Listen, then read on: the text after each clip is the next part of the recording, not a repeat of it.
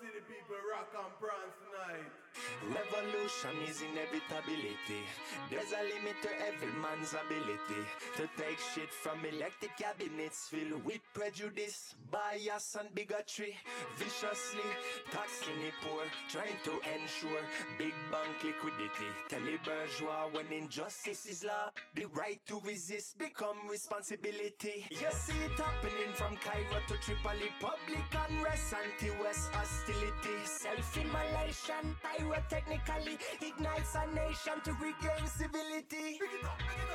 Is that what it takes? Push a man till he breaks and take away dignity. When them lift them eyes up, people gonna rise up. Burn Babylon, it's a high probability. Rah, rah, everybody jump up. Rah, rah, everybody move up. Rah, rah, everybody jump up. Rah, rah, everybody move up. Welcome, everybody, to the Housing First podcast. I'm your host, Birrell, and my guest today is Matt Mollica, the Executive Director of Ending Community Homelessness Coalition, or also known as ECHO. Austin ECHO plans and implements community-wide strategies to end homelessness in Austin and Travis County. ECHO works closely with nonprofits and government agencies to coordinate assistance and housing for people experiencing homelessness.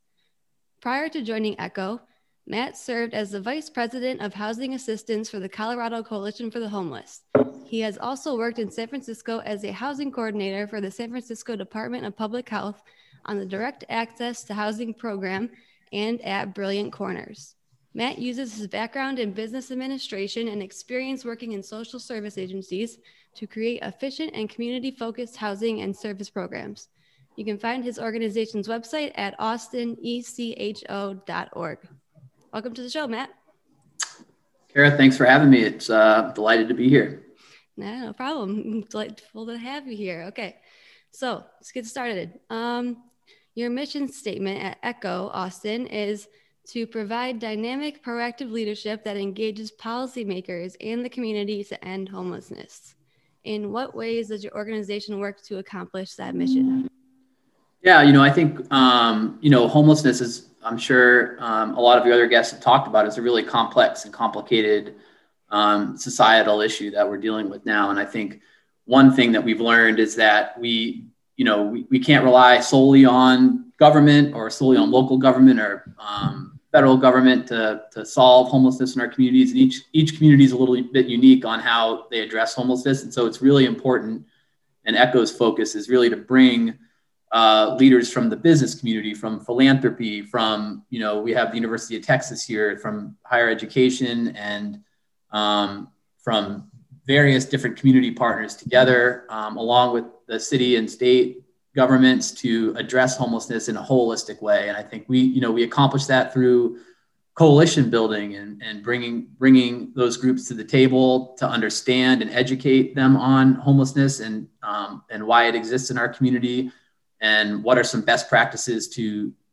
end homelessness for people, and what is a systems approach to that work. And so, I'd say mostly around education is how we do it, and mostly around bringing people together that generally wouldn't think of themselves as natural partners in the work. Okay, great. So from what I've read about ECHO, your organization does a lot of advocacy work by engaging the local and regional policymakers, like you just said, to scale up housing resources to ensure your neighbors receive the support they need to exit homelessness. I have 3 questions about this. Sure. How exactly does your team accomplish this in terms of policy? So one way, I think we're really active with our local city council, and local legislators on ensuring that they're thinking, as they're thinking about how to bring policy forward, that they're considering everyone in their community. So not just people who are housed in their community, but how the legislation will impact people experiencing homelessness. That's a really important piece, and a lot of legislation does impact that. You think about just how people access IDs and driver's or licenses, and how do they get access to healthcare, and all the things that various things that government does in our community. We really try to focus on making sure we have our pulse on that work, and that we're ready to make sure we provide perspective and a voice for those experiencing homelessness in our community in that policy work that happens. All right, awesome. What policies have you guys helped get through to legislation in the past? Yeah, great question. So there's a couple of pieces. Austin passed an affordable housing bond. I think it was 3 years ago now, where there was a bond out to the community to vote on increasing property tax to pay for affordable housing. So ECHO did a lot of work in sort of crafting that policy and not just ensuring that it wasn't just directed at affordable housing, but also deeply affordable housing for people experiencing homelessness, and that there would be access to units for people experiencing homelessness through whatever construction was happening or acquisition was happening with the bonds. We've also recently been really pushing the conversion of hotels to permanent housing and the acquisition of those hotels and remodeling of those to provide and increase the housing stock for people experiencing homelessness. And so the city of Austin has just recently purchased 2 hotels and also owns 3 others. And ECHO was a big part of bringing that policy forward. There's a lot we're doing around a ballot initiative now that is looking to criminalize homelessness in our community. And we're doing a lot of work around and advocacy and education around what impacts it would have on people experiencing homelessness if we were to cite them for sleeping in public places or getting their basic needs met in public places. And so that's just some examples of stuff we're working on and we have worked on in the past. That's great. Yeah. When I was homeless actually in New York City for 3 months, and I got a ticket for sleeping on the subway bench. Mm-hmm. So it's kind of like that legislation is absolutely ridiculous to me. So I'm glad that you guys are working against legislation that people are trying to push to do that. So that's awesome. Can you tell me about Austin's action plan to end homelessness that ECHO is involved with and introduced? Yeah. So the action plan to end homelessness is a community-wide plan that was adopted by City Council in 2017, I believe. Okay. And really what it is it's a really holistic view on what different parts of our system in response to homelessness do we need to invest in and implement in order to have a really big systems approach to ending homelessness. So it's not just focused on moving people from unsheltered homelessness into housing, although that's a big part of it. It's also how do we reduce the inflows of people coming into homelessness in our systems? How do we work and partner with our healthcare and criminal justice systems to ensure that they have adequate discharge planning so that people are connected to services when they leave and housing when they leave? How do we ensure that our emergency shelters are trauma informed, that they're using harm reduction housing first practices? Those sorts of things I think are really important. And it's just so it's a big, broad overview of a plan, an action plan that needs investment and implementation to scale up to really meet the needs of our community overall. Great. That's great. I love that you mentioned housing first, the name of the podcast. So I'm going to get to that in a second. For my listeners, can you just tell us generally what the Housing and Urban Development Department is? Yeah, sure. So HUD, Housing and Urban Development, is a department through the federal government that came about, in the mid 1900s. I guess I would say it's weird to say that because I was born in the 1900s. It's kind of like odd. It feels like it was so long ago. And it was formed to sort of address folks who needed. It was really like public housing resources. So it's like the creation of it was to support low-income households in ensuring that they had access to affordable housing. And over the years, I think, and it's really been geared towards, and certainly in our work, more towards homelessness. But it's not just homelessness; it's a broad spectrum of housing affordability, across the country. And so, So HUD, I guess that would be the best summation of it. Does a lot of different stuff. It used to be more involved in the construction of affordable housing, and they're not doing as much of that. That's kind of been moved over to the Treasury, which is another part of the federal government, but they are focused on sort of how supporting low-income renters and supporting homelessness just more broadly across the country. Okay, thank you. So what is the HUD Continuum of Care program? Because I know you guys are involved with that and receive funding from that. So can you explain what that is? Yeah, so continuums of care were established in the mid 1990s because HUD had a lot of different contracts with many different providers and communities. So for instance, in Austin, we have with HUD, we have providers that administer about I think it's about 14 different projects, maybe 16 different projects right now. Mm-hmm. And HUD did not want to manage all of those projects individually. They wanted a continuum of care to come in and provide coordination for all those projects and what's called a consolidated application. So one application to HUD that would go back so that all those projects could receive funding and based on one application instead of 16 different applications. It just became too much for HUD to manage. And so they created what are called continuums of care all across the country in major cities that receive HUD funding. And in the balance of state as well. So we have large continuums of care that go across big geographic regions that don't have a lot of HUD funding as well. So everyone's sort of covered.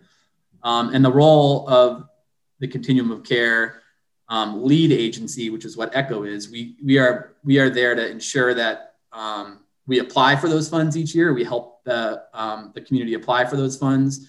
And we score the projects. So we're involved in ensuring that the projects are doing what they're supposed to do. Are all the projects working to end homelessness? Are they using housing first principles and harm reduction principles? Mm-hmm. Are they successful in their work? And so that's one aspect of what we do is at ECHO. Okay, great. Your website mentions a program called Coordinated Entry. Can you tell me about that? Yeah. So in the early 2010s, around 2011, 2012, HUD told continuums of care, or COCs, that they wanted to pivot the referral process for people getting housing resources into what's called a coordinated entry system, so that any organization, regardless if they received HUD funding, could refer people into HUD funding. So we have, like I said, 16 projects here in Austin, but we have 70 different community partners that work with people experiencing homelessness. And so the purpose of coordinated entry is to say, even if you don't receive HUD funding, you can refer somebody into a project that does get HUD funding, so that we didn't have organizations that were sort of like frozen out of being able to refer people that show up at their sites to housing opportunities through the HUD funds. Nice. That's awesome. Yeah. Okay. So ECHO also has a homeless management information system that is used to record and track client level information on the characteristics and service needs of people experiencing homelessness. And at least for me, when I was homeless and I was sleeping on the subway, the outreach organization New York City has to come and collect information from homeless people sleeping on the train. They come through every night to collect your information. And personally, I did not want to give my information to any of them. And does your organization have an approach to get through to the homeless people that don't want to give your information into the HMIS database? Yeah, sure. So, I think your experience is not uncommon, across the country. I think folks are really distrustful and as they should be, because we have a lot of systems that have failed people experiencing homelessness. That's why they are experiencing homelessness. There are multiple failures through different systems. Right. And homelessness is sort of the end result of all those failures. So, I think we have a homeless management information system, and the purpose of that system is to coordinate care across different partners for people experiencing homelessness, so that people can see what services are being provided and what might be needed and what might be requested by the person experiencing homelessness that's in the system. Okay. We definitely have a lot of folks in our community that don't want to share that information with providers. It takes a lot of a relationship building and discussion and education on what it is that we do with that information. We can't just assume that when you walk up to somebody and meet them for the first time, they're going to be comfortable giving you their social security number, date of birth, and talk about how much income they earn and other, those aren't going to be things that people are comfortable with. Right. So it takes a lot of consistent relationship building in order to work with folks and follow up and follow through in order to work with folks to feel comfortable with our systems. And sometimes people don't. Mm-hmm. So we will still work with folks, and provide them outreach and navigation, outreach services, whether or not they're willing to do an intake with us. I think that's part of being a housing first, focused community, is that we, prior to requiring any, certain types of information from folks, we need to be able to house them. That's not true for all our programs. A lot of our programs require, our federal and city and state programs require baseline documentation and information in order to even enroll people. Mm-hmm. And so stuff that ECHO has to do is we have to find ways to work with people and funding streams to work with people who don't want to do that and provide that basic information up front. And so that, I think that's something that we're charged with, and that's something that every community should have if they're, have access to resources to help folks, regardless of how much information they want to share. Okay. Yeah. And to add on to that, and I'm a white woman and I didn't even want to give my information. Do you notice African-Americans being even less likely to accurately share their information because of perceived cultural sensitivities, or in other words, an extreme lack of trust? Yeah. So, I mean, our system has, so just to level set, our system definitely has a ton of unintended bias in it and racial bias in it. So yeah, even the system that's set up to help people experiencing homelessness has significant racism that exists within that system. And we have to do an audit of that to ensure that we're not continuing to perpetuate the inequities that exist in our community already. And so, I know for sure, that if you live in Austin and you're Black African-American, you're 4.8 times more likely to be homeless than a white person is. That's an astounding statistic to me. Yeah, it's insane. And I'm certain that, the majority of our service provider community, I'm sitting in front of you as an executive, a white male executive. The majority of our service provider community is white. So there is, I'm sure, a lot of cultural, hesitancy from people experiencing homelessness in the Black African-American community to say, you know what, I don't trust you, and nor should I. And we have to start to make sure that people that are providing services to folks and people that are collecting information and data from folks and people that are leading organizations that do that work are more representative of the communities that they're serving, the Black African-American communities predominantly. Very well said. Yeah, I agree with that for sure. So I've read some of your blog posts on ECHO's website, and I saw a post about white privilege in housing. And I know for certain that that systemic racism plays a large role in homelessness. And like you just said, the statistic of 4.8 times more likely in Austin to be homeless if you're Black than if you're white. Can you explain the white privilege aspect of who receives housing and who doesn't, and just the role systemic racism plays in the homelessness crisis that we see today?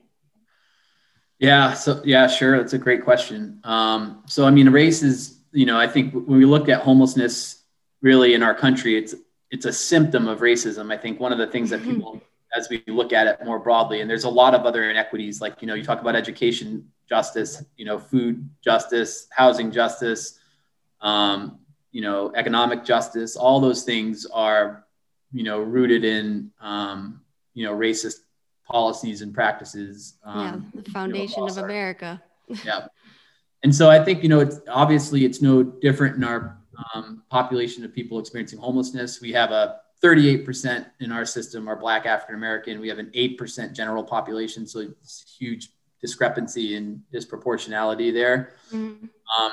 And I think, we're doing some really good work in Austin right now, looking at how we refer people into our housing programs. And we're getting some we're one of 8 communities that's part of a racial equity demonstration project with HUD. And really what we're trying to make sure is happening is that we're referring folks and housing folks at the rate that we need to out of the Black African-American population in our community. So for instance, if we know that they're 40% of the population experiencing homelessness, we shouldn't be referring them to programs at a 20% rate. We need to be referring them to programs at a higher rate than 40%. Mm-hmm. And we need to be able to provide the right services so that they stay housed. And so many times, even if you house folks, if the services being provided are being provided by predominantly white case managers or therapists or primary care physicians, then we see a higher exit rate of Black African Americans back into homelessness out of our programs, which is not, obviously not something that we want to have happen. And so we have to look at our whole system and address all of those inequities across the board. And it starts really with understanding that we are doing harm in that system, and we need to stop doing harm and start making progress and towards like reimagining what it means to provide housing and services to people in our community in a racially equitable way. Right. I'm glad you brought up the term equity, because I started a 501c3 that today I got my email that it's registered with the New York Charities Bureau. So I'm excited about that. But thank you. I'm focusing on the fact that of racial inequity in housing. So I'm just question for you. I didn't give this to you in the pre-questions, but like, how best could I help the cause in terms of raising awareness of housing inequity for Black Americans? The first step I think would be to work with and work alongside and engage Black Americans, Black people in your community where you're doing the work and where you want to impact. I think that's the biggest thing for us, is that the voices of people that are experiencing being Black in our country right now and have experienced that in generations through their families are really the best people to talk to and the best people to partner with to end that, to come up with solutions to impact their situations. And so that's the thing I think for me that I've taken away. And then understand the data, like have folks who can really understand and look at the data. In order to understand the data in your community around Black African-American folks, it's really important to have them looking at the data, collecting the data. It's just really an involvement of bringing folks with their experience into the work. Okay, thank you. Yep. I appreciate that. And before I let you go, what is the best thing that a regular citizen can do to contribute to ending homelessness?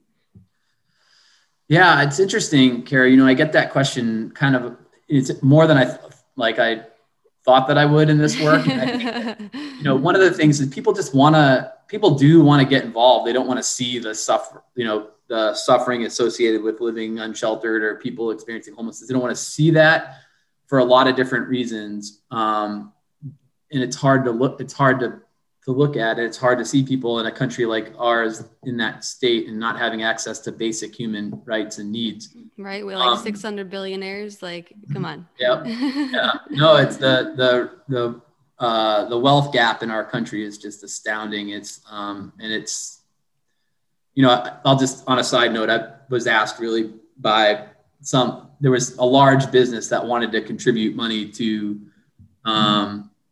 end homelessness in a community I was in before. And they said, well, we really want to write this check. And they said this, what's the best way for us to contribute? And I said, you could just pay your taxes, and that's it. I love Pay that. your That's taxes. great. That would go into the communities that it needs to go into. And those communities could use that money the right way. There we go. I appreciate the check, but just pay your taxes. So the answer is really on a local level. I think you need to connect with people doing the work. I would say the best way is to find out on a local level, the best, understand how you want to impact. Is it a food security thing? Is it a housing, access to housing? Is it, do you want to volunteer? Do you want to contribute money? Do you want to contribute in-kind gifts, like, certain types of donations? How do you want to get involved? And then I think your local continuum of care, like what Echo does, and there's one in every community, is a great place to start because they're connected to all the partners in the community. So contact your local continuum of care lead agency like Echo is in Austin, Travis County, and go to their website, look at all the different ways they can get involved. And that would be a good place to start, I would say. Okay. Sounds great. Well, that's all the questions I have for you today. Thank you very much, Matt, for taking the time to talk to me. I genuinely appreciated it. Yeah, Kara, thank you for your time, and thanks for starting the podcast. What a great idea and such a good cause. So thank you for your time and energy. Yeah, no problem. All right. Take care. Have a great rest of your day. Take care. All right. Bye-bye. A special thanks goes out to the man, the myth, the legend, as always, Ice Cream, an amazing music producer, and more importantly, an amazing human being for providing the music for this podcast. You can find him on social media and all music platforms at ICEKREAM. Thank you all for listening. Stay tuned for the next episode.